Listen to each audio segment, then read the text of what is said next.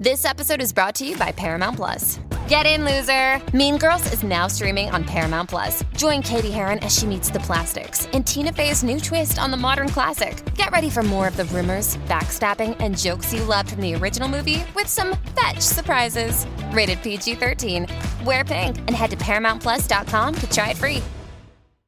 No Jumper, coolest podcast in the world, and today I'm having a sit down with somebody who has been the talk of the internet for the last few years. I've been following you for a lot longer than that, though, for the record. Thank you. Taylor Lorenz in the building. How you doing? Thanks for having me. I feel like a lot of people are going to want to ask about the mask right away. Yeah, I know. I gotta address it. Unfortunately, been very sick, and I have no immune system, like literally.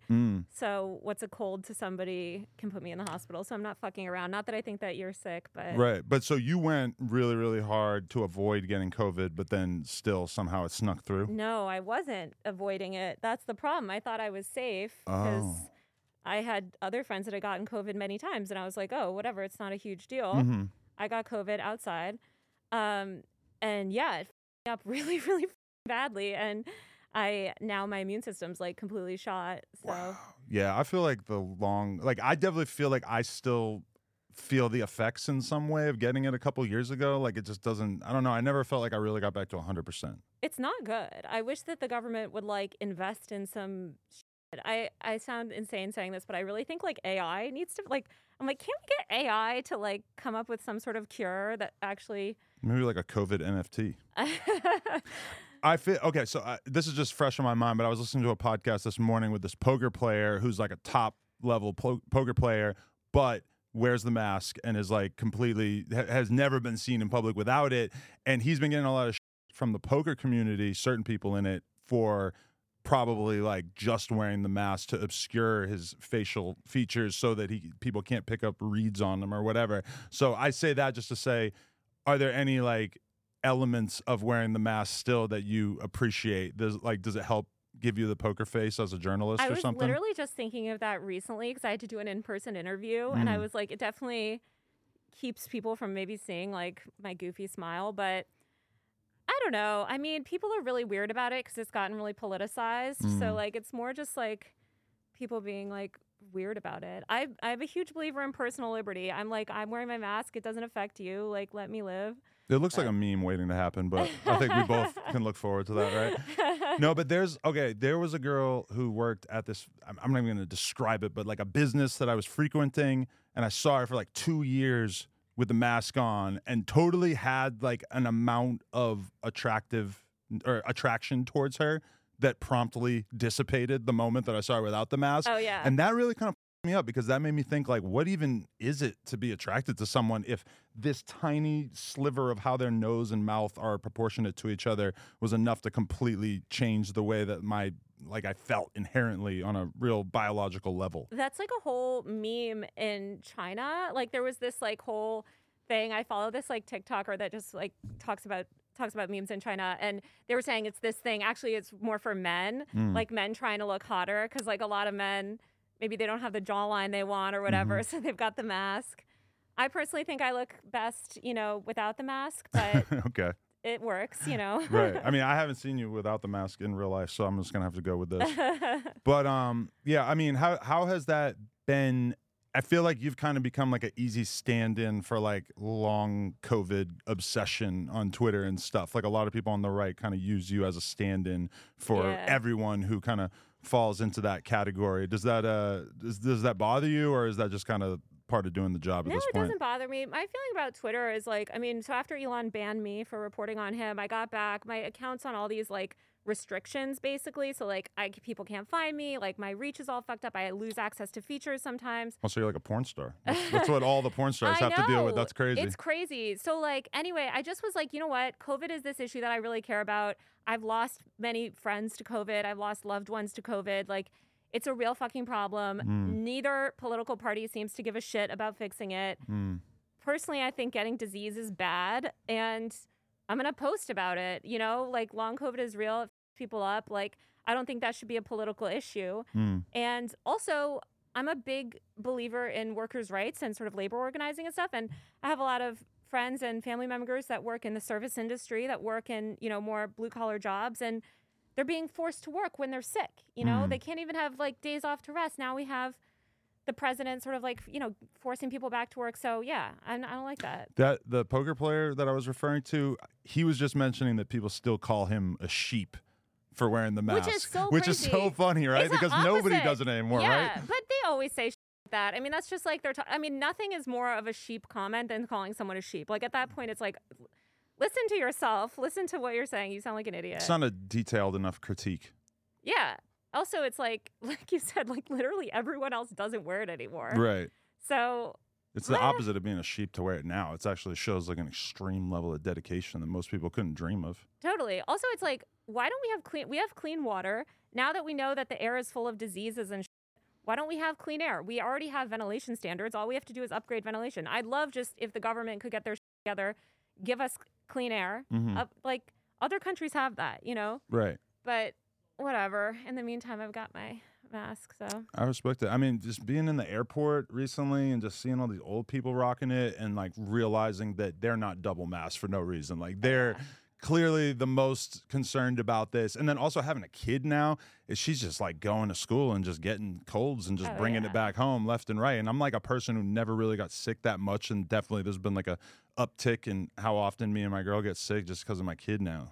It's crazy. I mean, kids are just like little vectors of disease, but the airports are so disgusting. And I was thinking, I was back in New York last summer on the subway, and I used to ride to work every day in this like packed, disgusting subway where people are coughing in your mouth. And I was just like, I will never, even if COVID disappeared tomorrow, I'd wear a mask on the subway. It's just gross. Yeah, I don't think that's too crazy. But are you missing the New York lifestyle, and how long you been gone? Because that's like the journey as a journalist is like you think this is the place you're gonna make it, and now it's kind of like not like that so much, right? I totally agree. I mean, I've lived in New York over half my life. I was born in New York. I love New York. I moved here about 2.5 years ago. I think New York is great in your 20s and LA is great in your 30s. Like, I'm glad I lived in New York when I did. I'll probably end up back in New York at some point, but especially for what I cover, which is like content creator world, TikTok and stuff, like everything is out here. It's so much easier to be out here. And also just like objectively better lifestyle in LA.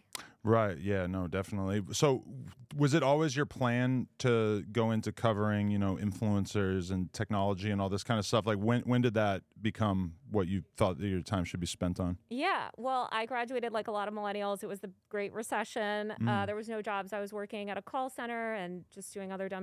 And then I started blogging. This was like in the height of blog era. And so I got an audience on Tumblr, and that kind of got me into internet stuff. It was more just like seeing other friends. I had a few friends that were like early first generation YouTubers, big on Tumblr, ran kind of like meme accounts, things like that. And the way that the mainstream media was covering the internet was just so out of touch and bad. And so I was like, I feel like I could write articles. I met this guy who was a reporter at the time, and he was only like my age. Like I think he was like 25. And I was like, okay, if this guy's a reporter at 25, like I feel like I could do it. So I just started writing about, I wanted to write about the internet from the perspective of somebody that actually used it and like actually knew what they were talking about, I guess, kind of. So that's what got me started. I started blogging and then wrote for like bigger and bigger websites. Yeah, because I can kind of remember this era when we first started to see legacy media covering internet things in a way that actually made sense. And it was this weird feeling of like, oh, we're not just going to be able to do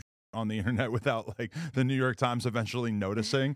But yeah, so, okay, the New York Times was your first job as a journalist, or how'd you get there? Oh, no, I ended up there. I first started writing for like small blogs like the Daily Dot, a bunch of blogs that don't exist anymore, Mike.com, a bunch of those like digital media, like millennial viral news sites. That mostly failed. They're all gone now. Yeah. They're all out of business.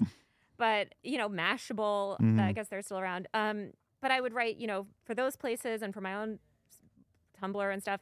And then I wrote for bigger and places. I actually worked at The Atlantic before the New York Times. Right. Okay. Yeah. And I had like subbed in as a social media editor at The Atlantic years before because I was good at social media. I would always run social media for brands and stuff on the side. And so I knew people there. I ended up interviewing there. And and then the New York Times recruited me really aggressively from The Atlantic. And I was like, I kind of never really aspired to work at the New York Times, but I was like, sure, I'll try to work there. It was a big newsroom and It was great. And when you started there, did you feel like they mostly gave you free reign to cover the things that you wanted, or were they like assigning you things? Yeah, I had a great editor named Corey Sika when I first started there, and then I had another amazing editor named Pui Wang. Both of them are like honestly two of the best editors I've ever worked for, and they've always let me cover pretty much what I wanted to write about, which was great because it was an uphill battle kind of explaining. Because early on, what kind of stuff were you covering as opposed to like what you've kind of landed on? Well, I always covered like viral internet culture stuff. It's just that it used to be more like explainers. So it's like you had to just be like,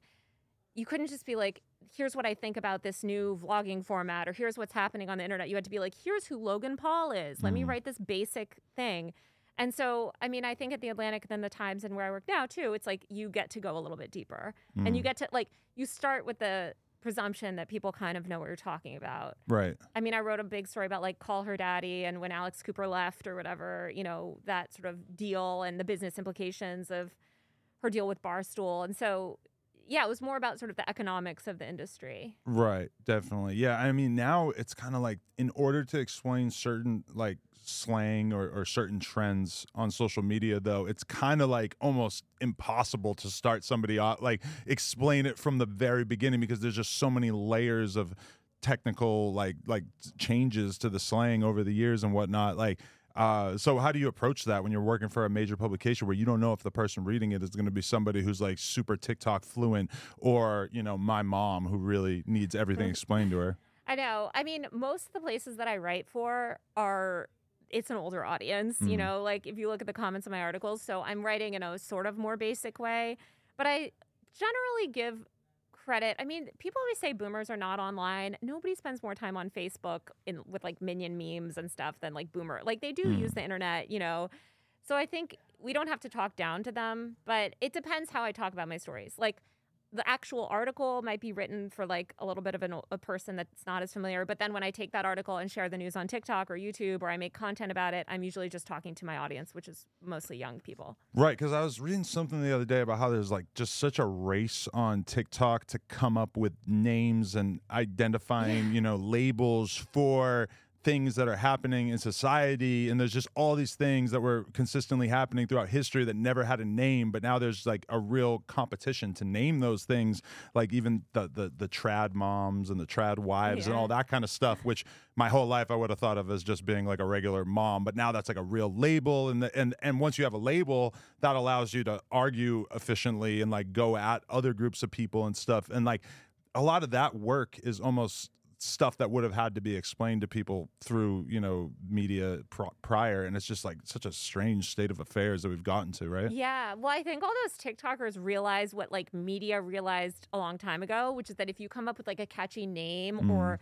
you can sort of articulate a trend, that allows, like you said, people to talk about it and it generally pops. Like it'll get a certain amount of traction because people are like, oh, I know that. Like, oh, I know what a beige mom is or a coastal grandmother. Or whatever. So you got way better examples right there. Coastal grandmother. That's like a whole aesthetic. But I do think it's led to this obsession with content creators just sort of like desperately like trying to come up and sort of manufacture these things where it's like some of them they're really reaching. Yeah, I mean, I deal with this constantly in the rap world where it's like the people who are coming up as content creators are just like, without realizing that this is what they're doing, they're just grasping at any strain of drama in larger creators' content for them to grasp onto and grab and try to find some kind of narrative. And I get it because it really is probably the only way that they're going to be able to get noticed is by taking bigger creators and putting them in their content and stuff. But it's weird to see them doing this without seeming to have any kind of self-awareness about what they're doing and how weird it is. Yeah, 100%. I mean, that's just like age-old internet is like if you want attention, you got to go after somebody bigger than you because if they acknowledge you or they respond to you or whatever, that like raises your clout and then suddenly you're in the mix and, you know. Definitely. So, okay, what does something have to, in terms of like a TikTok trend or like a style of content or a certain creator, in your mind, like what level do they have to reach in order to be worth writing about in a major publication? Because there's so many people that I'll get emails about like, do you want to interview this TikTok girl? And it's like she has 9 million followers, and I'm just digging, trying to figure out like what could be the thing that makes her interesting. And there's really not much there. She's and I'm hot. sure, it's usually the hot thing, but it's like dudes too. Like, but to me, it's kind of like, well, what separates Bryce Hall from like these 10 other hot dudes with floppy hair that I don't know about? You know, shout out to Bryce, because I mean, someone like him, he's got enough personality, but I also wouldn't say that he rises to the occasion of being like a Washington Post article, because unless there was some extreme drama. I think I wrote about Bryce's power getting turned off when he was partying in 202020. Oh yeah. That was a good era. Yeah. Okay, I remember that. So he was in the New York Times, but no, I mean, I think like for me, it's not as much the size of the audience. It's more like what does their rise say about the internet or some platform or the content creator industry or like the entertainment landscape. So it's like, you know, with like, did you see the Who the Did I Marry TikTok drama at all? Oh, 50-part series. Yeah, I didn't watch any of it, but I read some explainers about it. Yes, it was this like 8-hour long thing, but it's like that woman doesn't have that many followers. She had under 1 million as of a day ago, but like she created this long form interesting series. So it's like you might write about it because that's interesting, like doing long form content on TikTok. Or I'm writing a story right now on. Do you know what retention editing is? Like Mr. Beast. Yes, and everything. exactly. Like something happens every like. You know, there's a bunch of creators that are not Mr. Beast level, but they sort of pioneered that style. And so it's like they're relevant in the context of that story. So for me to write about someone, it's like, what does this person's popularity or what is their content, like what's interesting? What's the lesson that you can learn from it? Or like, what's the interesting kind of thing from it? So they don't have to be big. Reading about the retention editing thing really makes me feel like an idiot, because I've just been doing podcasts and just putting them out at any length. And then I start to realize like, there's people who are really studying that if you put something out that's 2 minutes and 59 seconds, then that's going to do significantly better than something that's 3 minutes. And I'm like, holy shit. But I also I think you just have to draw a line in the sand somewhere and be like, this is not why I started making content, to just like optimize for viewership. But I don't know. Like, I mean, do you think Mr. Beast can transcend past YouTube? Yeah. I mean, I know I reported a little bit on his Amazon Prime deal that's in the works. Like, yeah, he's so big, and I mean, he's got staff of hundreds, and like he's really running an entertainment empire. Imagine the way that CoComelon has. I mean, CoComelon has a streaming deal now. Like CoComelon's obviously another children's thing. We agreed early on to not let our kid watch that because it just felt crack. Yeah, it's just too much. Yeah, when you compare that to her watching like Sesame Street, which you still see the effect that even a relatively laid back show has on their brain, and it's like a fucking lobotomy taking place right in front of your eyes when you see the way that they just can't look away from it. It's disturbing. I know. But yeah, I mean, Mr. Beast is like a genius at what he does, and that's the reason he does it. I think that like, unfortunately, he spawned this is what my retention story is about. It's like he spawned all these copycats where like I think people think that they can just growth hack their way to audience. And let's not forget that Mr. Beast also started years ago. You know, like he really studied YouTube, and he brought in that wave of like kindness content. Like he was one of the first to really start doing that like charity based, donating to people with 0 viewers on Twitch. Yeah. And but even the weird like saying Logan Paul's name 100,000 times and shit like stunts, that, which is like very easy to forget about that era. It wasn't that long ago that this guy who we all know now for doing one thing was doing this completely separate thing. Yeah, and he was just trying things out and like working really hard, and you know, it's gotten to him to where he's gotten, and I think he seems pretty great at what he does, you know? I do see a bunch of people trying to push the, like, Mr. Beast is slowly shrinking narrative, which I don't know if I really go for that. I think that, if anything, the pandemic accelerated, like, a lot of his content. The Squid Games thing was just obviously such a viral idea.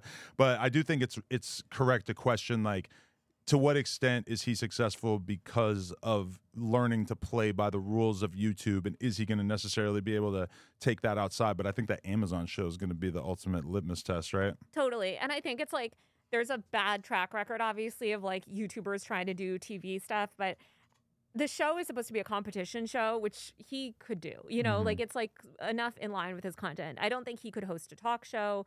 I don't think he could I don't know that he'd be that great at that, but I think he's good at what he does, which is essentially viral competition stuff. So we'll see. I know everyone wants to kind of also, once someone peaks, be like, oh, they're on the downcline. They want to be the first one to call out the fall off. Exactly. Yes. But it's like he's also maxed out to a point. I mean, he's got a massive audience. Like, he's never going to continue to grow at the rate that he has been growing. It's just unsustainable. And once you drive a freight train into a giant dirt pit, it's kind of like, okay, maybe we've gotten to the point where, like, I don't know where you're going to take this from now on. And you certainly, it doesn't seem like you could take it in like a really simple direction, whereas like in the beginning so many of his ideas were so basic and he just executed them really well. 100%. Yeah. I don't know, Mr. Beast, he's a crazy dude. But I mean, okay, another question I really wanted to ask you about was, I saw a quote from you saying that certain influencers are impossible to cancel, and you used Trisha and Jeffree Star, I believe, as examples. That's kind of like the that's not how it's supposed to work. Like, you're supposed to be able to sort of remove people from public life, but somehow certain people just have this like sustaining presence. Like, what do you attribute that? Yeah. I mean, I think they just operate outside the bounds of, like, they're not beholden to their audience. And I actually feel like people like Jake Paul are kind of similar too, where like, because I think people have tried to cancel Jake Paul many times. And, oh yeah. You know, he's done some bad shit. I'm not defending him or anything, but I think it's like he doesn't have an audience. I think it depends on your audience. It's like, do you have an audience of people that are kind of young people that often look out for, they're not very loyal, right? They're kind of with you because they've supported you in a while, but they're kind of waiting to turn on you. Are they very political? Or do they have this bond with you where they sort of accept that you're not perfect? And if they like you from the beginning for being flawed, they're going to be more likely to forgive you. But if you fuck up, but if they put you on a pedestal, this is what happened. This is why I think David Dobrik got so fucked when he published that video. Because it's like, he had been put on this pedestal as this like perfect guy. Like, oh, he's so family friendly and wholesome. Right. So it's like, I think actually other creators could have done the same thing that he did, which is like post this vlog where this girl, I guess, was, said that she was assaulted in the video. Like, I think other creators could have done that and ridden it out in a different way, but he kind of had this very family-friendly image. But he also just seemed like he wasn't ready to sort of sustain that heat. So he kind of like reverted into doing the Snapchat thing, which you see a lot of people doing that. Even the Ace family, because there's no comments. Room. Yeah. Yes. Have you seen his Snapchat stories? Yeah, but now it's like I'm supposed to believe this whole goofy ass storyline he's putting together about the RV. When I see that title on a Instagram clip or whatever, I don't even really feel tempted to watch it because it's so obvious to me that this is scripted. But I don't know. I mean, that's like a very weird new thing. It's like going from YouTube to Snapchat and just enjoying the fact that you don't have to read anybody's thoughts about you. 100%. And also, Snapchat's still paying creators a ton of money. Oh, and I've heard absurd amounts of money being given out on there. Yeah, I feel like people sleep on Snapchat because it's not considered like, YouTube. It's like not up there with like YouTube and Meta and stuff, and it is always sort of struggling. But and because we're all blind to it, because I'm never gonna know about what the Ace family are doing on there unless it rises to the occasion that other accounts have to post about it. Yeah.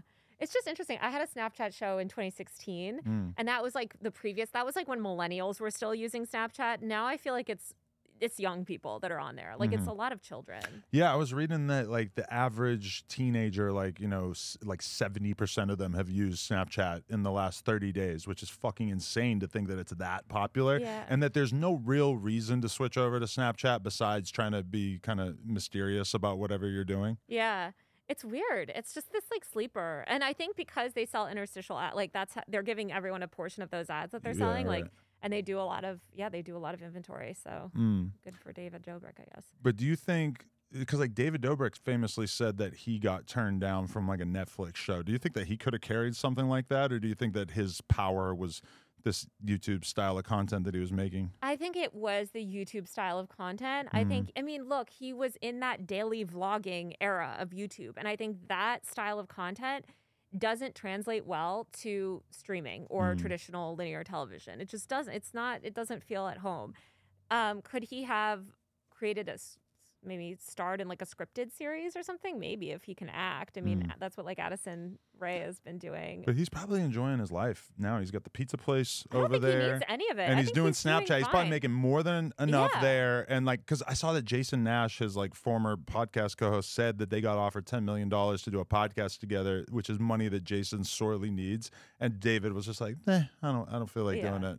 He's sitting pretty. I mean, I think it's also like, how much do you care about having that like prestige of being on Netflix or having that like, and I think a lot of content creators do strive for that, but it's like, why? You don't need, if you've got the money.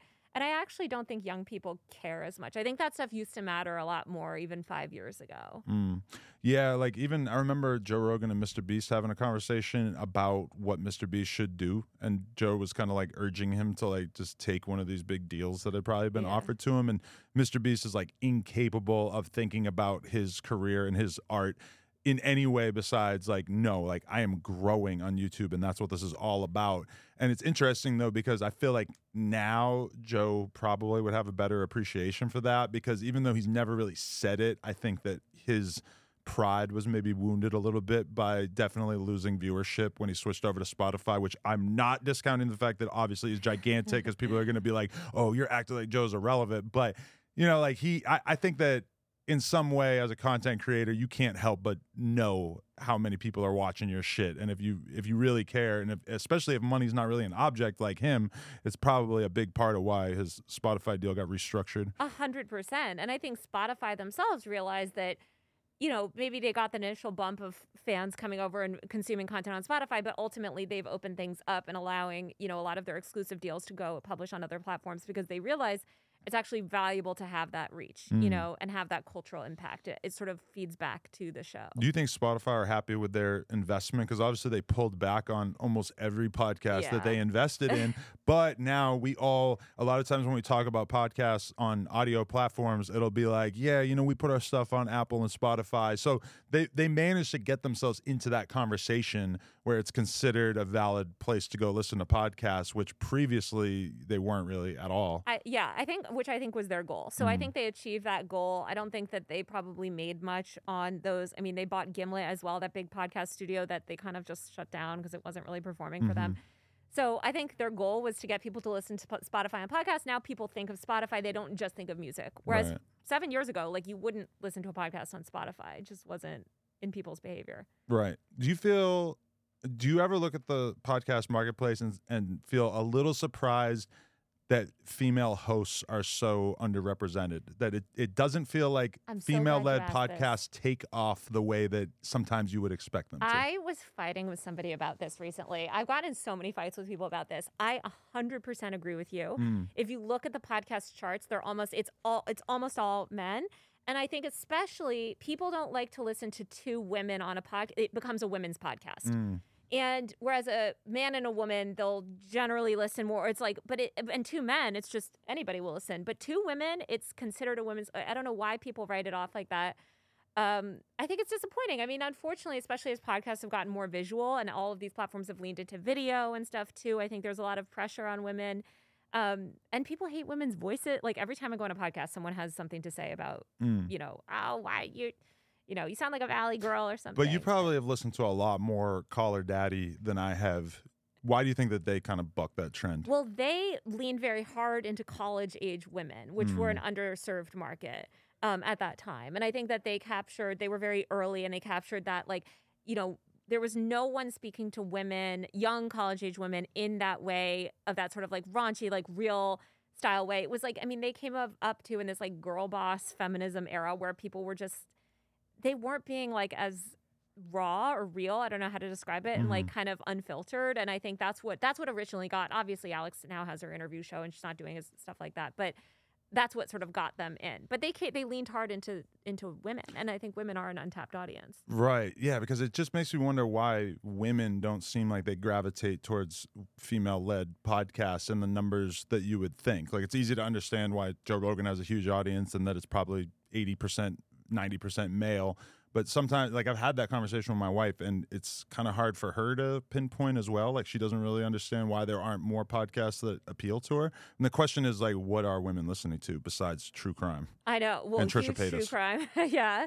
I mean, I was thinking of this recently because I realized almost all the podcasts I listen to are men. It's weird. And I'm a woman, but, like, I'll listen to these, like, culture podcasts or whatever. And maybe they'll have, I guess, like, you know, there's a woman on there sometimes. But I think it's just an like it's an underserved market. And also people just discount women's interests a lot. Like the things that women are interested in are always sort of considered unserious, or like business fashion podcasts have dealt with this where like they're in like the culture section. They're not in the business section, even if they're reporting on the business of fashion or the business of culture. It's like they're sort of like always like put into a separate category. But how much Fresh and Fit and whatever have you watched over the years? Too much.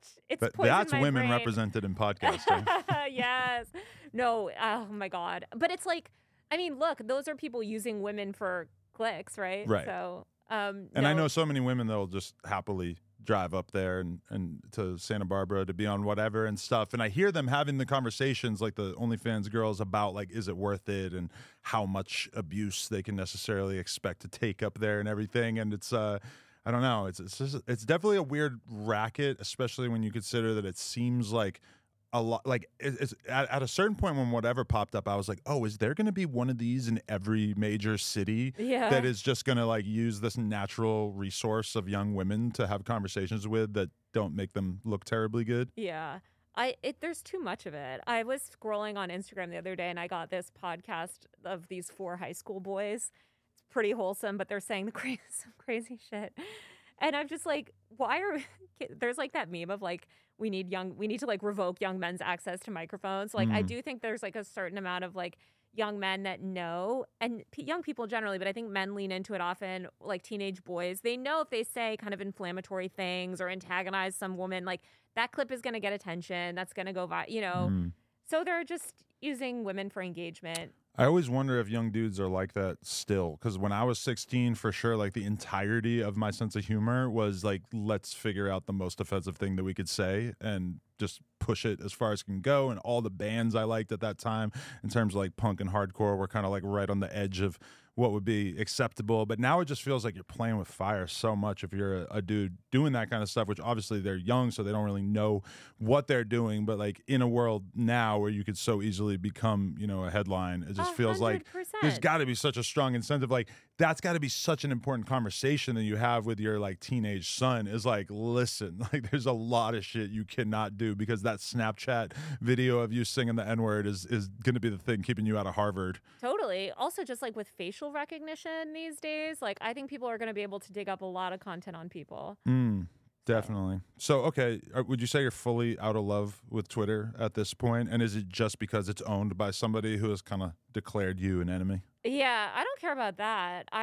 It's annoying because he's put all these restrictions on my account. Oh, that's what's annoying about it. I also, I think I've always been an Instagram person. I think just like as a millennial, like I've always spent more time on Instagram than Twitter. It was just like for media people, Twitter is where news happens. I think that's less and less so. I actually think that's been completely replaced by TikTok anyway. Like even before Elon took over, I noticed that like where do pop culture trends emerge? Where do like people go for sort of discussion? Where do clips go viral? Like it's TikTok. Right. And I always use this example too. Like I was driving to Malibu recently and there was like, crazy shit happening on the side of the road. And I think it's like 10 years ago, 5 years ago, I would have maybe like taken a picture or tweeted about it. Now it's like you take the video and you put it on TikTok because you know that. So I just think that's where things happen in a way that like it used to be Twitter. For me, like a big part of the appeal of Twitter during the first 10 years or whatever was basically just being able to sort of be a fly on the wall and listen to the conversations that journalists were having and other smart people. And more, it starts to feel like Twitter is just not that anymore. It's like, and I also have a theory that the first 20 minutes of Twitter out of your day is usually pretty good because the For You page is pretty good at like serving you the most important, salacious things that have happened. But then I've had days where I'm like on set filming something and I end up so bored that I look at Twitter for 4 hours out of the day. And by the time you get past that hour or 2 hour mark, it's like, it's just really serving you garbage. Yeah. And so many of the people that I respect that if I were to really go through who I follow have just basically ceased using the platform, like somebody like you, I would love to like go on Twitter and see some sort of like weird journalistic infighting going on between you and somebody else. And it's just, most people are not on there as intently anymore. Most journalists have left. I mean, most like mainstream journalists have gone to Threads and Blue Sky and other platforms. And I spend time on all those kind of places. I don't love Threads. It's very corporate, but Right. There's never anything extreme on there, right? brands No, talking to no each other. political stuff. No, they banned politics, which is everything. They banned this. I mean, Kat Tenbarge, this phenomenal reporter, wrote this piece on revenge porn, and just because the URL of her article had the word porn in it, it was like blocked from search on the. And it's just like, so you can't even write news about things that they consider controversial. Right. So have you had to deal with that, or are you kind of insulated from that because you've worked for bigger entities for the most part? But I was just reading that like there have been days where Jezebel made like $50 in a day because so many of their articles focus on things about sex and whatever, like different terms, and like ads will basically be blocked from almost all advertisers from showing up on a website if there are these terms used. Yeah. And that's got to like completely change what people are comfortable talking about, right? Well, it's decimated like women's media, like feminist women's media, sex positive women's media, to the point that now women's media is just like watered down to like fashion recommendations, Right. beauty hacks, because like if you talk about abortion or like sex, like that's a big no-no, you know? And I think it's very gendered too, because the men's magazines and like Complex and stuff, like they can touch on like these sort of more like raunchy topics and they don't get demonetized. Like everyone sort of expects it. But it's something about like women's sites that, yeah, it's just hard out there. Yeah, like it was tough a couple years ago seeing YouTube get to the point where you had to like censor your titles and shit. But now people do it for tweets as well. Yeah. Including words like sex. Yeah. Like just the fact that you got to put an asterisk instead of an E, it's just like, what the internet had such promise. This just makes me feel like, what the fuck, we're really letting the advertisers make all these decisions. No, it's completely radicalized me, where like I also have just had so many like accounts banned over the years for like just the dumbest shit, like stuff like that. Just something, you trigger the wrong thing and it's like hate speech or whatever, even though I've never said anything. You'll joke like I want to kill myself or something, and it's like, oh my God, self-harm, you know, whatever. Right.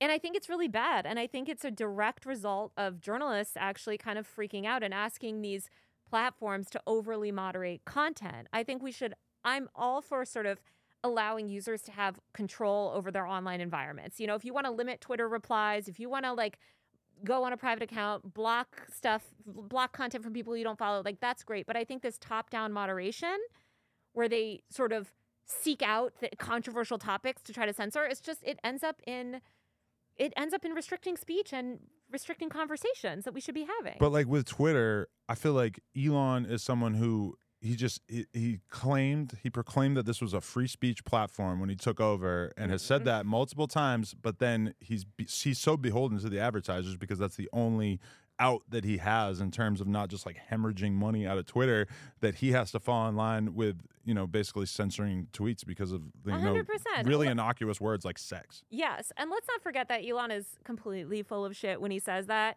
No one has banned more of it. Even Elon arbitrarily bans people. He arbitrarily restricts people. He arbitrarily bans accounts he doesn't like. Like, whatever. He runs the platform. It's his prerogative if he wants to do that.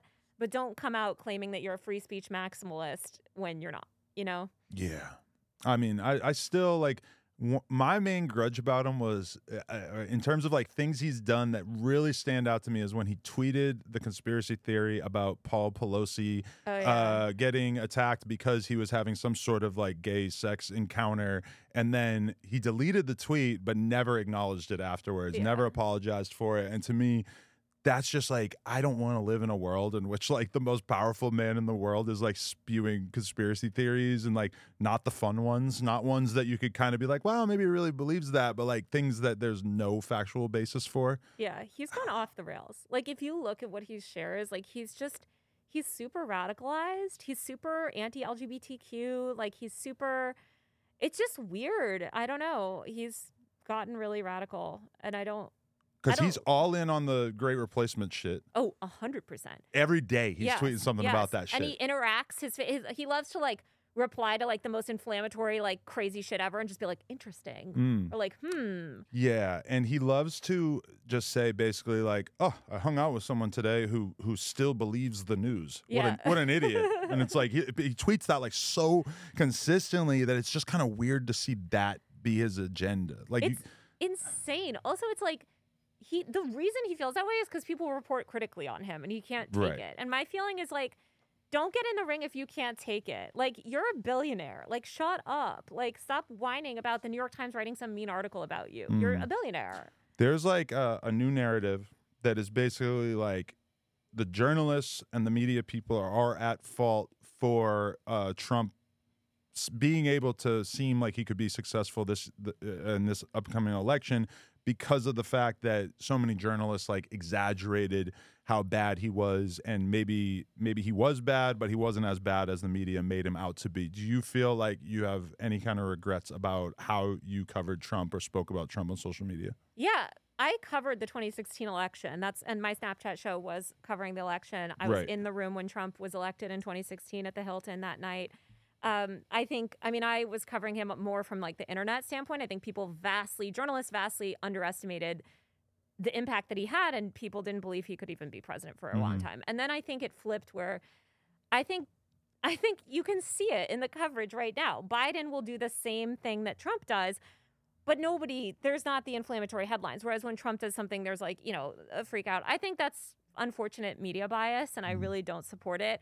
I think if people were to go through my work specifically, I completely stand by everything. I think I am very fair and accurate, and like, look, Trump did a lot of crazy shit and is worth reporting on. I also think that I wish people reported more critically on sort of everyone in the political world. I'm not a huge fan of politicians generally, and There was like a day that I remember very fondly where I was sitting at the coffee shop and I realized I first read about the Grab Her by the Pussy tapes. Oh, yeah. And I felt this is it. There's no president has ever said or done anything like this. There's no way he could survive this. And I feel like now, if this same information was leaked, that nobody would really even the most hardcore progressives would not assume that this was going to be a big, impactful thing for his career. Like, do you think that there's anything that could really move the needle in terms of affecting Trump at this point? It's so crazy. I know. I remember when that happened too, and being like, "That's insane." I think so much has been normalized, like so much of the really toxic stuff that Trump kind of brought forward in our culture, just in the sense of like this antagonistic relationship with the media, this sort of hostility towards certain groups. Like, I think it's just been completely normalized now, and it's not shocking to anybody anymore. I think there's some shit that he could do, but it would have to be really bad. Like, he'd have to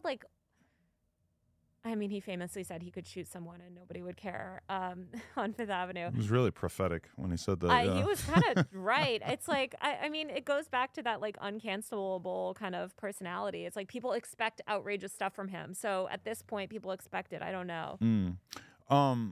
So there was this viral moment of you crying on an interview that you did, and then soon after that, I think that you said that MSNBC was like worse than right. MSNBC. Okay, so how did this whole thing go down, and how was it misrepresented? Let me clear that. I could talk about it all the time. No, so first of all, the New York Times books me on this interview with Kate Sawson, a fellow journalist who's non-binary. We're on this interview about like women dealing with online harassment, whatever. This is. Whatever. It was kind of like not the best time. I had just lost a friend I had actually lost 3 friends in a row, unfortunately took their own lives like within a very short period of time. So I'm like already emotional, like whatever, I can't cancel this interview because we got Kate here, whatever. 3.5 hour long interview. I'm reading graphic rape threats, death threats. Like, they have me read all this shit. She's like, pushing me and pushing me and pushing me. The end of the interview, the last thing of the interview, I'm talking actually, I don't give a shit about Twitter harassment, by the way. They like dishonestly framed it as if it was like about Twitter harassment. I'm talking about the stuff that they've done to my family, because my family has been driven out of their homes, like had crazy, the type of shit that like my family and friends have had to deal with because of these psychos online is insane. So for like one fucking second, I like teared up because I was honestly just like, I'm fucking exhausted. I'm tired. I'm dealing with this emotional shit from like my friends, and like, I don't want to be here. And this woman is just like going at me and like having me read the shits. And I like do it. And then I'm like, okay, well, you're not going to use that second where I'm like crying. Like, cause right after that we cut the interview. We're done. What do? They make the 3.5 hour long interview. First of all, they misgender the colleague that I'm with, which is fucked up. And then they had to label that on all they the like the whole segments, thing is just like an embarrassing comedy of errors. Then they misrepresented, the whole segment was about like Twitter harassment. It's like, first of all, I have my comments. I don't even see content on Twitter. Sometimes I see my name trending and I click on it. I'm like, what's everyone mad about today? But like, I don't give a shit about Twitter harassment. I give a shit when people are showing up to my parents' house. That's what I give a fuck about. And yeah, they clip it into this 2-minute long segment and just like, they're like, oh, Taylor Lorenz, look at this victim. It's like, are you fucking kidding me? Like, I've been covering content creators for almost 15 years now. I mean, you know, Adam, like, I had like PewDiePie make a video about me. I've had so many people, Logan Paul, Jake Paul. I've had every stupid fandom on the planet come after me. I have an extremely high threshold when it comes to online harassment. Right. Mostly because I deal with children, but who, you know, the children fans of these influencers. Right. So like, I don't care about Twitter harassment. I care, again, that people are, I don't even want to get into all the stuff that's happened to my family, but like, that's what I care about.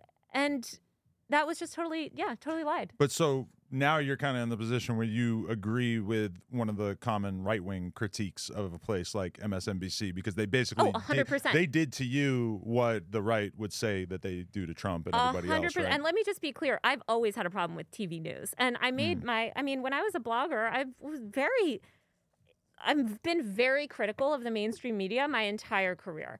That said, and I think that especially cable news, all cable news is exploitative, it's misleading, it's extremely partisan, whether you're on the left or the right. They're pushing a narrative on cable news to keep you entertained. It's just the reality of that business model. Here's my feeling about journalism and all the people that are like, okay, so destroy journalism. Let's all get our news from YouTubers or whatever. I do think that there's a need for journalists, good, honest journalists. That was an experience with a non-honest journalist, and I would never agree to that again, honestly. I don't trust people. It sounds like everybody that... Oh, yeah, sure.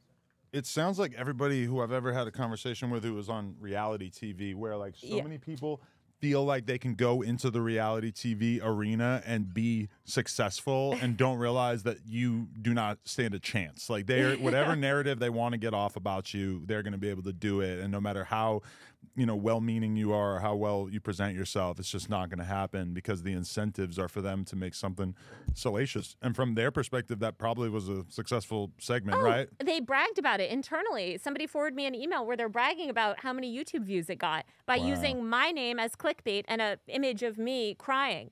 And it's just like, how fucked up are you? How stupid are you? Like, to use an image of a woman crying, as you know, like it's just a very specific gendered image that's like, that's going to be on the internet forever. So yeah, I hate MSNBC more than Fox News, honestly. I do, because at least Fox News, it's like, you know what you're getting. I don't, you know, if they want to yell about me, whatever. But I hate all cable news. Did that change how you viewed the work that was coming out of like some of the places that you've worked? Like maybe like, oh fuck, there maybe are some things that come out of the Times or the Post.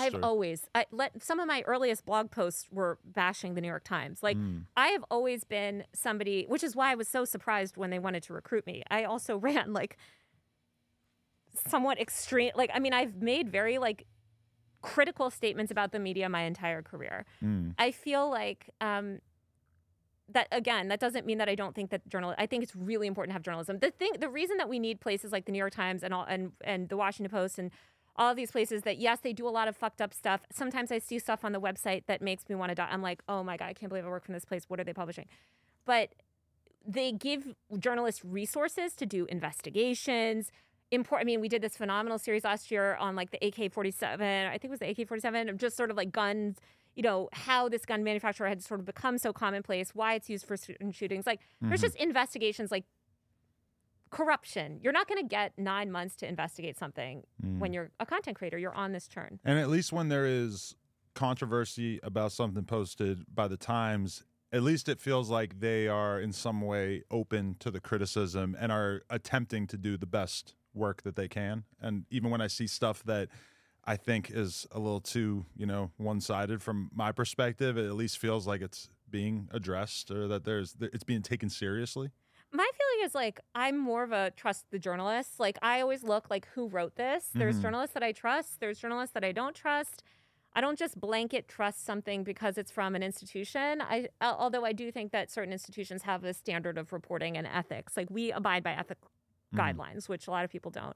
But I'm a huge supporter of independent journalism. I mean, there's people like Casey Newton. I don't know if you follow him. He's an independent journalist. He left. He was a tech reporter. He has a podcast with the Times still, but he does his own thing. And just a great.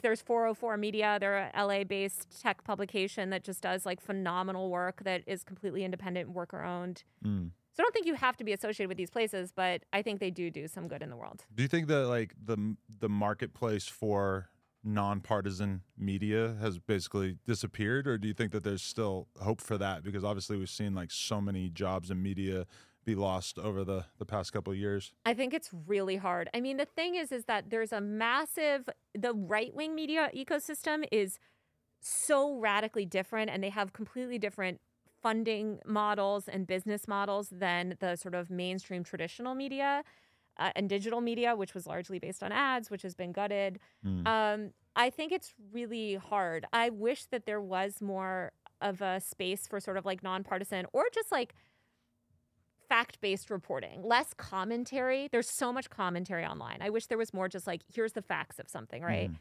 The question is how you get an audience doing that. And no one wants that. No one wants that. That's the problem. They want to hear the news presented through a perspective. Right. No, definitely. Yeah.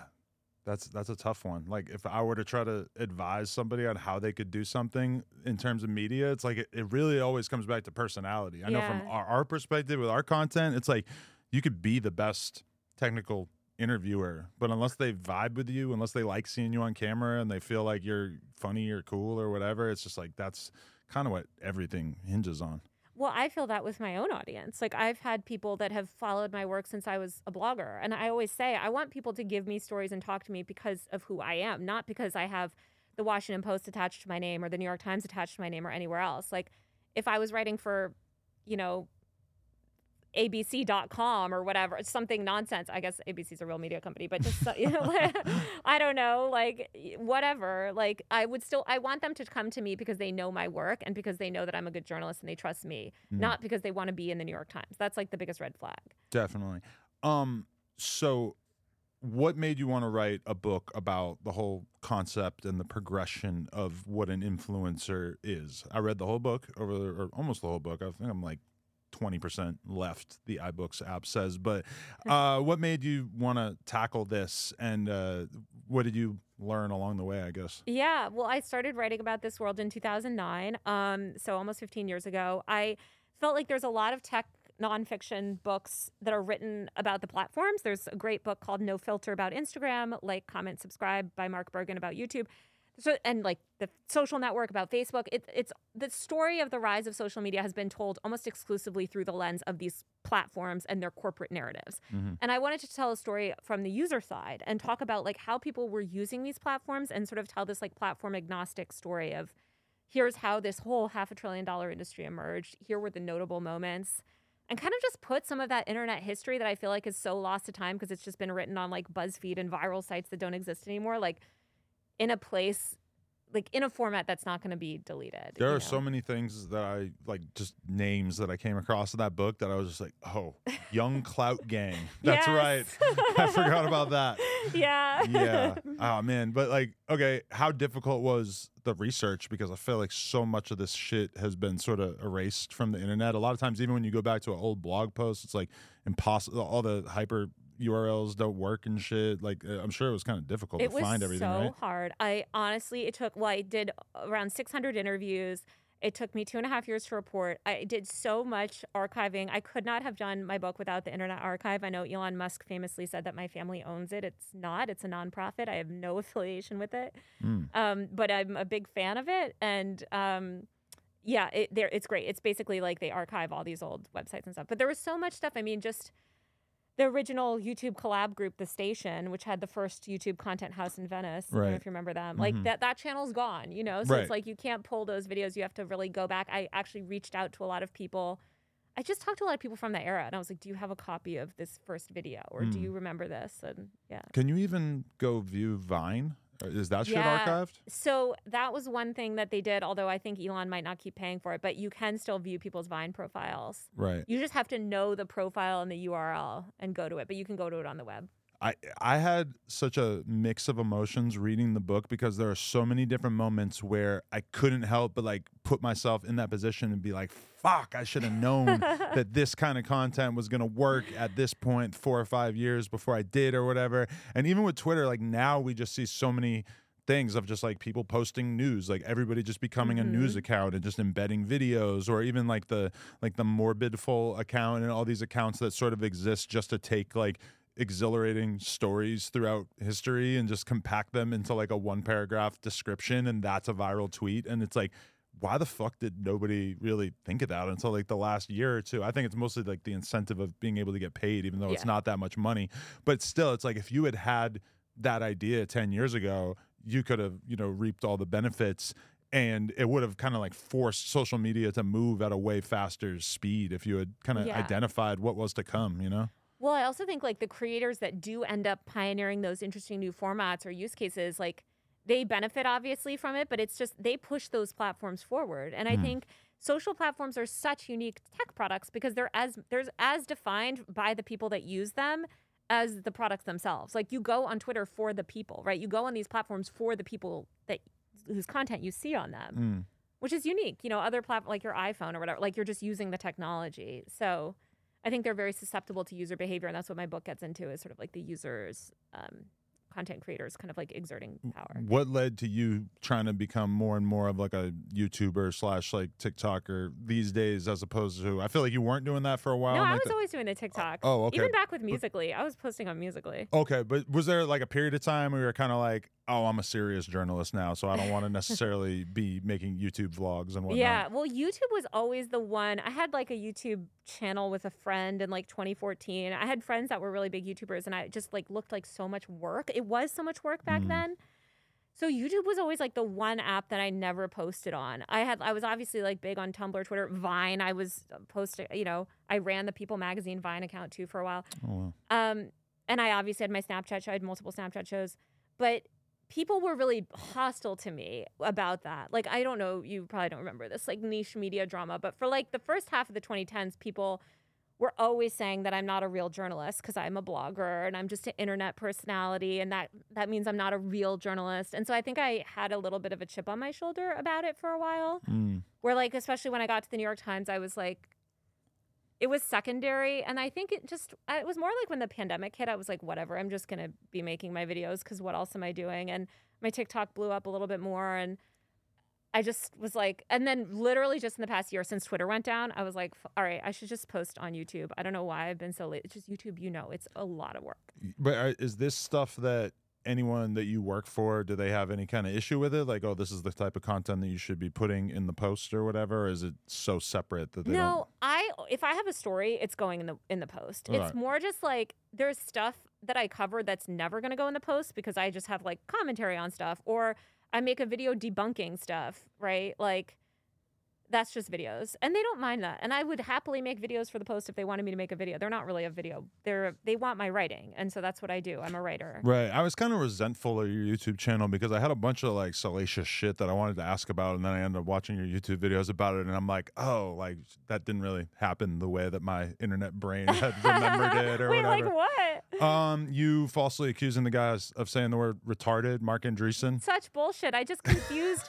Yeah, I made videos debunking this, but I just fucking confused. There's 2 old white bald men that run this fucking VC firm that, by the way, I don't cover, and I confused one for the other. It was Ben Horowitz instead of oh my god, I'm gonna fuck it up today. Ben Horowitz instead of Mark Andreessen. Instead of Mark Andreessen. So it's like, oh, okay, I said the founder of one fucking thing instead of the founder of the other. And by the way, I wasn't the original reporter that said that was not me. And you deleted it right away, and you clarified. Yeah, exactly. Which to me, it's kind of like, well, 120 seconds. It's like, oh, sorry, I confused one fucking bald man for another in a single tweet once 5 years ago, right, and I corrected it immediately. Like, shut the fuck up. If you're going to persecute me for that, oh, please. Like, for sure, you're allowed to give you some shit for getting that wrong, but to like still be talking about 5 years later and having that be like a critique of your character as a whole, I mean, that just seems kind of ridiculous. You know what's so fucked up and annoying is that my post was not necessarily defending him, but like my post was saying, I think this was like the era of Clubhouse. There was like 7 people on stage, and I don't know if you remember, but there was this big Clubhouse room about that, like, oh, he said this slur and da-da-da-da. My post, the whole tweet that I'm like getting canceled for is like, I said, look, if you're going to call out Ben Horowitz is who had said it, then call out the other 7 people on stage because they were on there too and they didn't say anything. So if you're so offended by this word, which I think you have every right, if people feel that that's an offensive word, sure, totally. If that's how you feel, then call out all 7 people. Don't just call out the one VC, which is so ironic because it's like kind of like I was like kind of like low key like defending him, and then like people are like, oh, you're trying to cancel him. I'm like, what? Whatever. There's a lot of people who don't want to let the word retarded go easy. Yeah, I mean, and I feel like it's kind of came back over the last year or so. It's so funny because I mean, I'm a child of I was a teenager in the 2000s, right. And like I was recently watching There's Something About Mary. Have you seen that? Recently? Yeah. There's so much in that movie where I'm like, oh my God, like people don't speak like this anymore. My feeling is like, personally, I try to be sensitive. If somebody doesn't want language or somebody says, hey, that language is offensive, I don't care. I'm not somebody that's.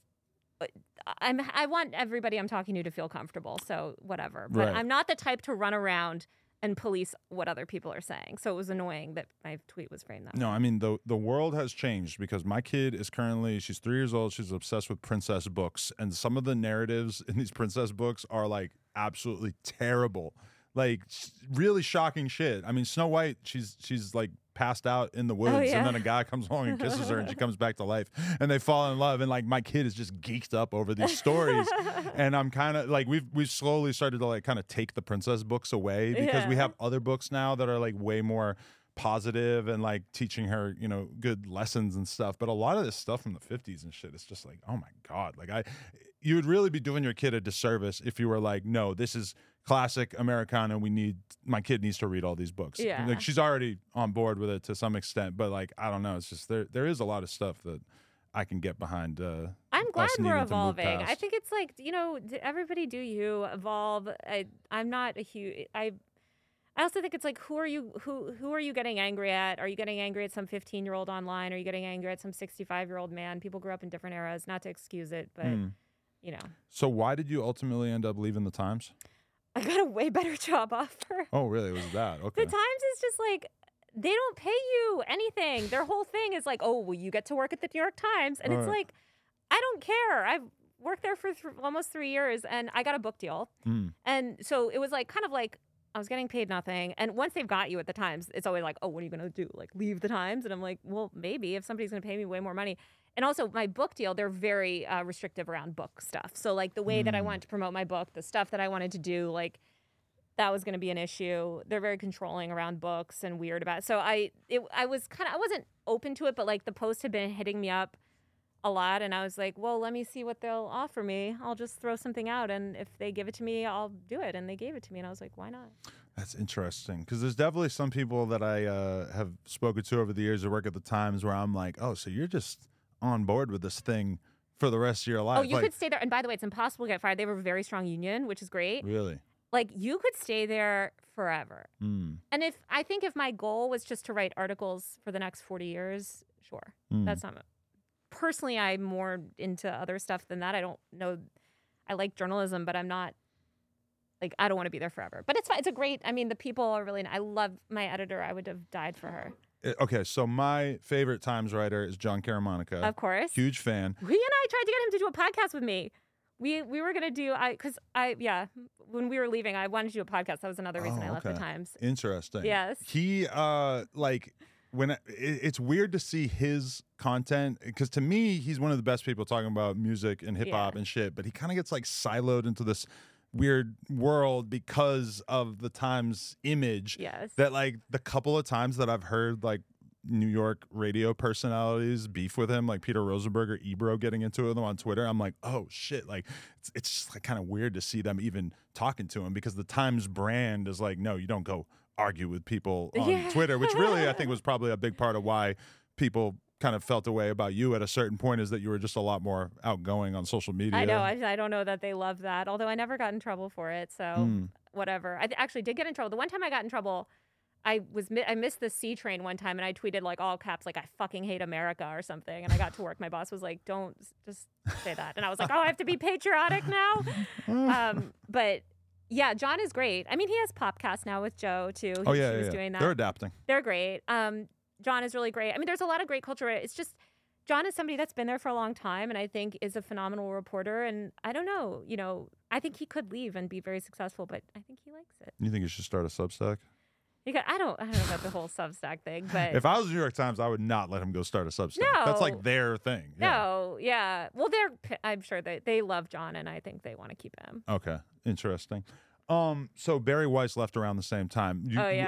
That's a narrative that I had some people pitch to me as like, you should basically like go in on that. Like, this is Nicki and Cardi B right here. Like, you need to pit them against each other. Is that accurate? She's not a journalist. She's not a journalist. She worked on the opinion section. So she never worked in the newsroom, which, I think is a big distinction. And I think Barry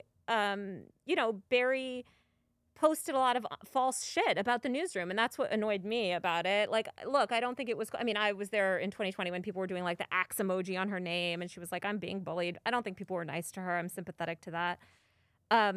But she never worked in the newsroom. She was always on the opinion side. So my feeling is like, I don't speak on the opinion side at the New York Times. I've never worked on that side. It's completely separate from the newsroom. She's never worked as an actual journalist at the New York Times. She's never worked as a reporter. So why are you speaking on that? And now she's got her little, whatever thing going, her media company, where she just posts like biased shit all day, which is fine. I mean, she's an opinion columnist, but like, I don't know. I've had friends that have worked for her and they didn't love it. She has a specific point of view. If you agree with her worldview, and by the way, I think a lot of media, I'm not singling her out. If you agree with her worldview and you want to write articles that never challenge that worldview, go work at the Free Press. But they've done some work that I was like really impressed by, like in particular that fucking dog walker, or was it a bird watcher in New York who got smeared as being racist? She didn't. Let's be clear. She wasn't the one that debunked that. You're right. But it came on her platform, so I was like kind of. Yeah, she loves to grift off other people. I mean, look, I think there is a role for debunking those types of like viral things that feed into people's narrative. Like, that's great. I think generally she doesn't really do that stuff. She kind of posts a lot of just like opinion, commentary and opinion, which by the way, that is what she's good at. That is what she did at the New York Times. She's a commentator and an opinion person, and she's great at it. It's also when you cater to powerful people, when you tell, all these people what they want to hear, you're going to get a lot of money and funding for your media company. If I went out and said, actually, billionaires are so great and the wokes are coming to cancel me and I need $10 million for my media company, please, because I'm being silenced.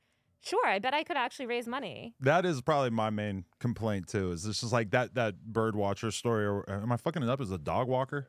Yeah. No, it was a dog walker. Yeah, it was like the dog. I think it was a dog walker. But it was like a vaguely racial conflict. I forget exactly how it went. Well, the guy was like a bird watcher. Right. I feel like there's just a little too much of that for my taste, of just like, well, you thought that this story was this one way, but actually it was quite different. I don't know if I'm maybe like oversimplifying, but like there's definitely been moments where I'm like, do you not get tired of just sort of running this thing? I just think it's like, do it for the other side. Like, that's my issue with people like that. I'm like, great, debunk the woke person was wrong or whatever in this instance. And by the way, all of those types of things, like all those kind of viral stories, like they're always more complicated than you imagine. But it's just so exhausting. It's like, lady, shut up. You're not being like, it's this persecution complex that a lot of those people have where I'm like, you've got millions of dollars, you got your own media platform, you're on Bill Maher all the time. Like, you have a huge platform. You're not being censored. They would say that they're speaking on behalf of people who don't have the power and the luxury of, making a shitload of money. All they're doing is defending institutional power. That's what her whole platform's about. She's certainly not defending underrepresented groups. She's certainly not defending, people who have been deplatformed. When is the last time she platformed, somebody that's like the porn stars, the people that have actually been silent? Like, she's not doing that. I would respect the hell out of her if she did that. But I've tried to get you to pick up on that in the past of like, we need to draw attention to the way that these social media platforms are. Like, the main thing that really got me was just like early pandemic when every porn star was just losing their Instagram over and over and over. And it was like, there's this whole seedy network of people like, charging girls to get their pages back and shit. Yeah. And I always felt like I couldn't really get anybody to take it serious or want to draw attention to it, even though now it feels like it's gotten a little bit better, but I still hear about this kind of stuff quite a bit. I don't even know if it's gotten that much better. I do think that here's the thing with the losing access to the account is that Instagram openly says we don't want these types of people on our page, and they are going to ban them, and they're shitty to them. And it's almost like, it's hard to kind of think of a angle on that sometimes. But I wrote about what did I write? I mean, I've written a few stories about that. I've written about people getting banned, and I've written about nudity, and I actually wrote about the nudist community on Twitter, like who are just non-sexual nudists, which is a whole community. They were pushed off Tumblr, they were pushed off Instagram. Like Twitter is their last bastion because it's the only app that allows even nudity. That's really funny because I was reading this book about the history of the porn industry in America, and that's one thing that I got from it is that there was basically like you could buy a videotape of a nudist colony way before people started actually making porn. That's so crazy. Just because this was like the only reason or the only place that they could find a bunch of naked people. It hadn't really occurred to them to like get people to get naked. Yeah. Like we have to go find the people that are already naked. There's a great nudist bar in Key West. I think it's called like Garden of Eden or something. Really? Oh yeah. It's all a bunch of old, nude, extremely suntanned And you people. can wear clothes or you have to not wear clothes? You can wear clothes, but it feels weird to go there clothed. I mean, I went there clothed in like a dress and I felt weird as fuck. Holy shit, that's super funny. Did you feel like you only truly became like a scapegoat / target of the right from the Libs of TikTok thing, or did that just further add to it? Because I feel like that was kind of like the main thing. Yeah, I think it was actually when Tucker Carlson started doing a lot of segments on me in like 2021, 2020. Right. So he sort of like latched on to me for whatever reason. And just like none of it was so weird. None of it was ever about my articles. It was just like this woman, like, you know, whatever, we hate her. So I think like Fox News started, and then of course I did. I mean, I've always reported on right-wing influencers, but I think like the Libs of TikTok thing pissed people off because I revealed her identity, and people disagree with that decision. Right. I totally stand by that decision, but yeah, I think that was like a turn. I think like the Tucker kind of like lit the flames, and then the Libs of TikTok was like kerosene, and now everyone thinks they have a certain perspective about me now, I think. Right. I kind of liked like the OG Libs of TikTok where it felt less editorial and more just like, hey, look at this crazy thing we found on TikTok. When there wasn't like in-depth captions and shit, I felt like they were doing a little bit more of a service in terms of like, hey, you can make of this whatever you want, whereas now it feels more activist. I'm a fan of cringe accounts. Like, I don't know if you follow Fave TikToks 420, like, there's a lot of cringe accounts that have a specific type of cringe, and like I love those accounts. And look, some of them are making fun of sort of, or like kind of tongue-in-cheek jokes. A lot of them are like ethical, and they will take things down if content creators ask for it. But like, you know, I wrote a piece in Rolling Stone last year, like defending cringe and sort of like cringe content, and like there's a lot of people making intentional cringe. You know, I think LGBTQ people have always been seen as cringe in certain communities. And yeah, like if she was just sharing cringe stuff from LGBTQ people, like whatever, that's her right to do. It's her, like, she tweeted out the fucking names and addresses of LGBTQ people. And also she's directly influencing, I mean, my feeling was like she was directly influencing state legislation in Florida. And I don't think that you should be able to do that anonymously. And yeah, she's editorializing the hell out of it. Like, it's like, that wasn't a neutral, I didn't follow her pre-Joe Rogan started to talk about her, but she just got like really extreme. And I totally agree. It's like if you just had a feed of TikToks, there's so many accounts like that, and they're not controversial. Right. Because yeah, there are so many like women posting L's type accounts at this point that the Libs of TikTok do kind of like blend in with all that shit at this point, whereas they kind of helped pioneer that, or at least got like the most attention They rode off that trend, but she made it into this like reactionary thing, and she started fully doxing these teachers and trying to get people fired. And that's what I think's fucked up. And actually, most people that post those other cringe accounts, like, they do generally they don't want to get their accounts taken down for harassment. So like if you message them, they'll generally take it down. And a lot of girls that's what I wrote about. A lot of people generally make cringe content intentionally, hoping to get on those accounts and go viral. Oh, really? Yeah. Really? Yes. Well, that might fundamentally change how I view some of that stuff going forward. Much of it is totally intentional. Because that's how I feel watching everything like porn adjacent on the internet. I'm just like, oh, you guys think this shit is all real, and you don't realize that all these people are just running plays on you to get attention, myself included. Yeah. Yeah. Wow, that's interesting. Yeah. I'm going to have to think about that more. Are you going to be copping the Trump sneakers? Oh, my God. They're so funny. I wonder if he's going to people were saying like, oh, he might get sued by Christian Louboutin for the red sole. Oh, really? Yeah. because they have the red sole. And you're like Christian Louboutins like really come hard after shoe manufacturers that use the red sole. Really? I didn't know that. Yeah. Wow, that's interesting. Yeah. I have a lot of, from my time on the campaign trail, I think I have enough Trump merch in my house. Do you really? Oh, God, just have like random, from like, just events that I've been at that they've handed stuff out. I remember in 2018, I found a Make America Great Again hat in the gym in like a random locker. And I was like freaking out, like, oh my God, I'm so hyped that I just found this, but was also like very concerned that I might run into some sort of controversy if somebody saw me holding it waiting for the Uber outside. So I was like putting it under my shirt and shit. I don't know. Okay, last question. How old are you? And what is with the controversy about your age? I know, there's so much controversy about my age, which I think is hilarious because it's very clear when I graduated. And also, like, people that I went to high school and middle school with and college with are, like, on the internet. And people think that I'm older.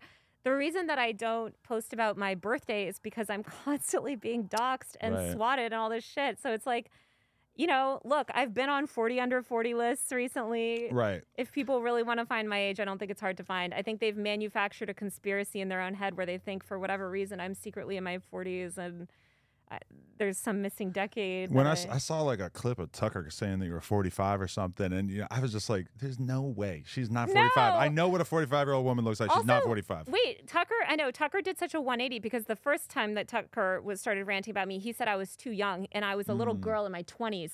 And I was like, I'm not in my 20s, I'm in my 30s.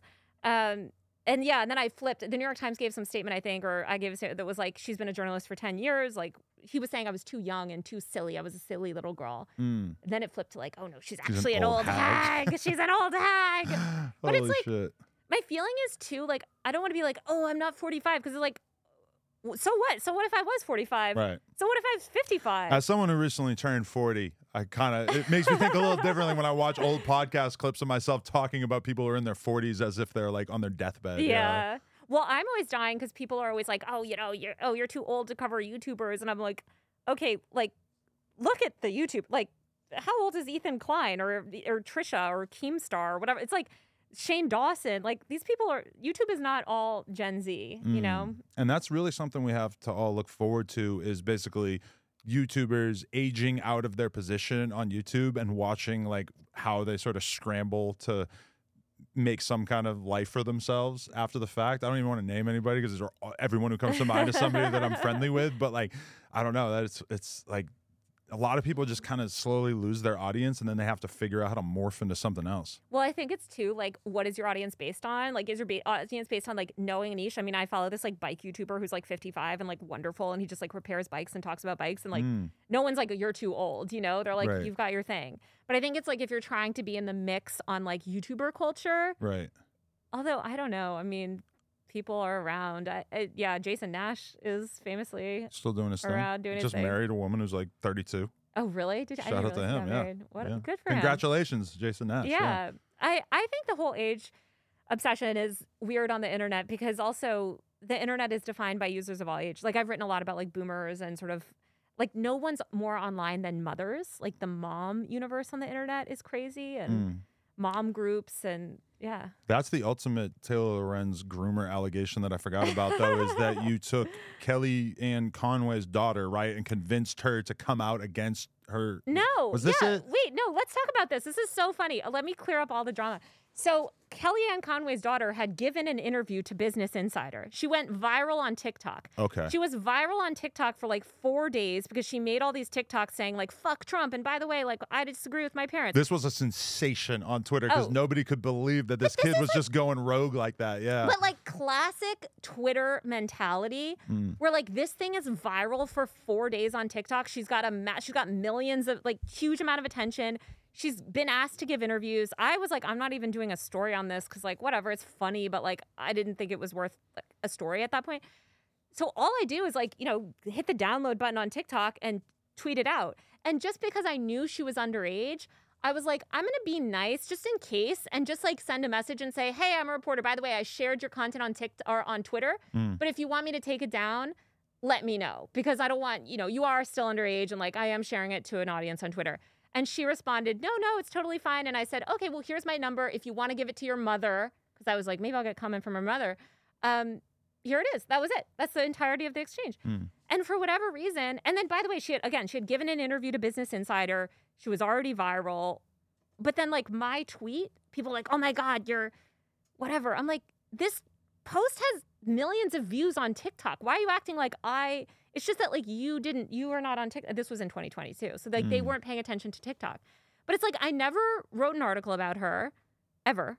I never reported on her in any way. I just posted about her on Twitter. Right. And she gave multiple interviews to journalist outlets and did media. Like, I wasn't even part of that. Right. I want to know what's going on with that family these days. I wish they had some sort of reality show. Right. Oh my God, that'd be amazing. But they kind of went quiet after that, right? Yeah. Well, there was like conflict, and I'm like sympathetic to her. I mean, like, I don't agree with my parents on everything. I have a diverse family, and the parents had that messy divorce, or there's always some drama with the parents. So yeah. Well, I feel like we've hit a lot of the hot topics that people probably in this interview, we debunked like Tucker's like 1 minute spiel that he'll just kind of do about you, where he just like lists off a bunch of controversies. I feel like this would probably be handy to a lot of people to just kind of take that stuff at face value. But why should people read the book? And what do you think it is that people need this book for? I think it's just, I think for anybody that uses the internet, like you said, it's like a really good history of kind of where we came from. And I think it helps you think about, even just look at platforms now. Like, if you're somebody that makes content or even consumes a lot of content, like, look at the internet differently and understand where things came from. I think there's a lot of narratives. A lot of people like think that they know the history of the internet, or think that they know where like the content creator industry came from. And I mean, there's a lot happened. Yeah. Like, my recommendation to my wife, I said, because, her time is very limited with the whole mom thing as well as her career. And she was like, how's the book? And I was like, honestly, I do think it would be a worthwhile read for you, because it would kind of put what you're doing with your life into context in terms of like how this even became a thing, which for me, as somebody who's been online since like the late 90s, a lot of this was just kind of like a walk down memory lane of being like, oh yeah, I remember when that happened. I remember when that website mattered, like, even I couldn't really remember why MySpace overtook Friendster. And as I read your account of it, I was kind of like, a lot of this was just like small aesthetic design choices that just worked for a different generation. Obviously, like Friendster, like basically losing, like having like terrible, web ability to handle the traffic was one thing. But even like Facebook kind of conquering MySpace was like what was it? Why did we all turn away from MySpace when we all had thousands of followers built up on there, and Facebook was kind of plain and boring in comparison? But like, it just helps to sort of see my whole life a little bit more clearer. Yeah, I think anyone who's like maybe 40 and under too, like, it's very much nostalgic, and you'll be like, oh, I remember this, or like, whatever happened to those Viners, or like, what did happen there, Somehow I missed that the Lonely Girl thing was scripted. Oh, really? Yeah, I like never really caught the idea that it was scripted. I only remember that it existed. You know what's very funny? Greg Goodfried, who co-created that, is now Charlie D'Amelio's manager. Really? Yeah. Wow. Just like funny. When you read that Lonely Girl 15 thing, you're just like, oh my God, like, people could have been doing this so early on. This is stuff that is kind of being treated like it's new now, like playing characters on social media. It's kind of amazing that somebody grasped onto that so early. Yeah. Greg has been in the, I mean, he discovered Charlie, and Definitely. Okay, so everybody get the book. Yeah, get the book, extremely online. And if you wanted them to follow one social network of yours, is it TikTok? I'm mostly TikTok, Instagram, and YouTube now, because I have no followers on YouTube, but I am there now. Okay. So subscribe. Taylor Lorenz, appreciate you. Thank you for your time. Thanks for having me. Thank you. No Jumper, coolest podcast in the world. Check us out on YouTube, TikTok, Patreon, Instagram. Like, comment, subscribe. NoJumper.com if you want to support.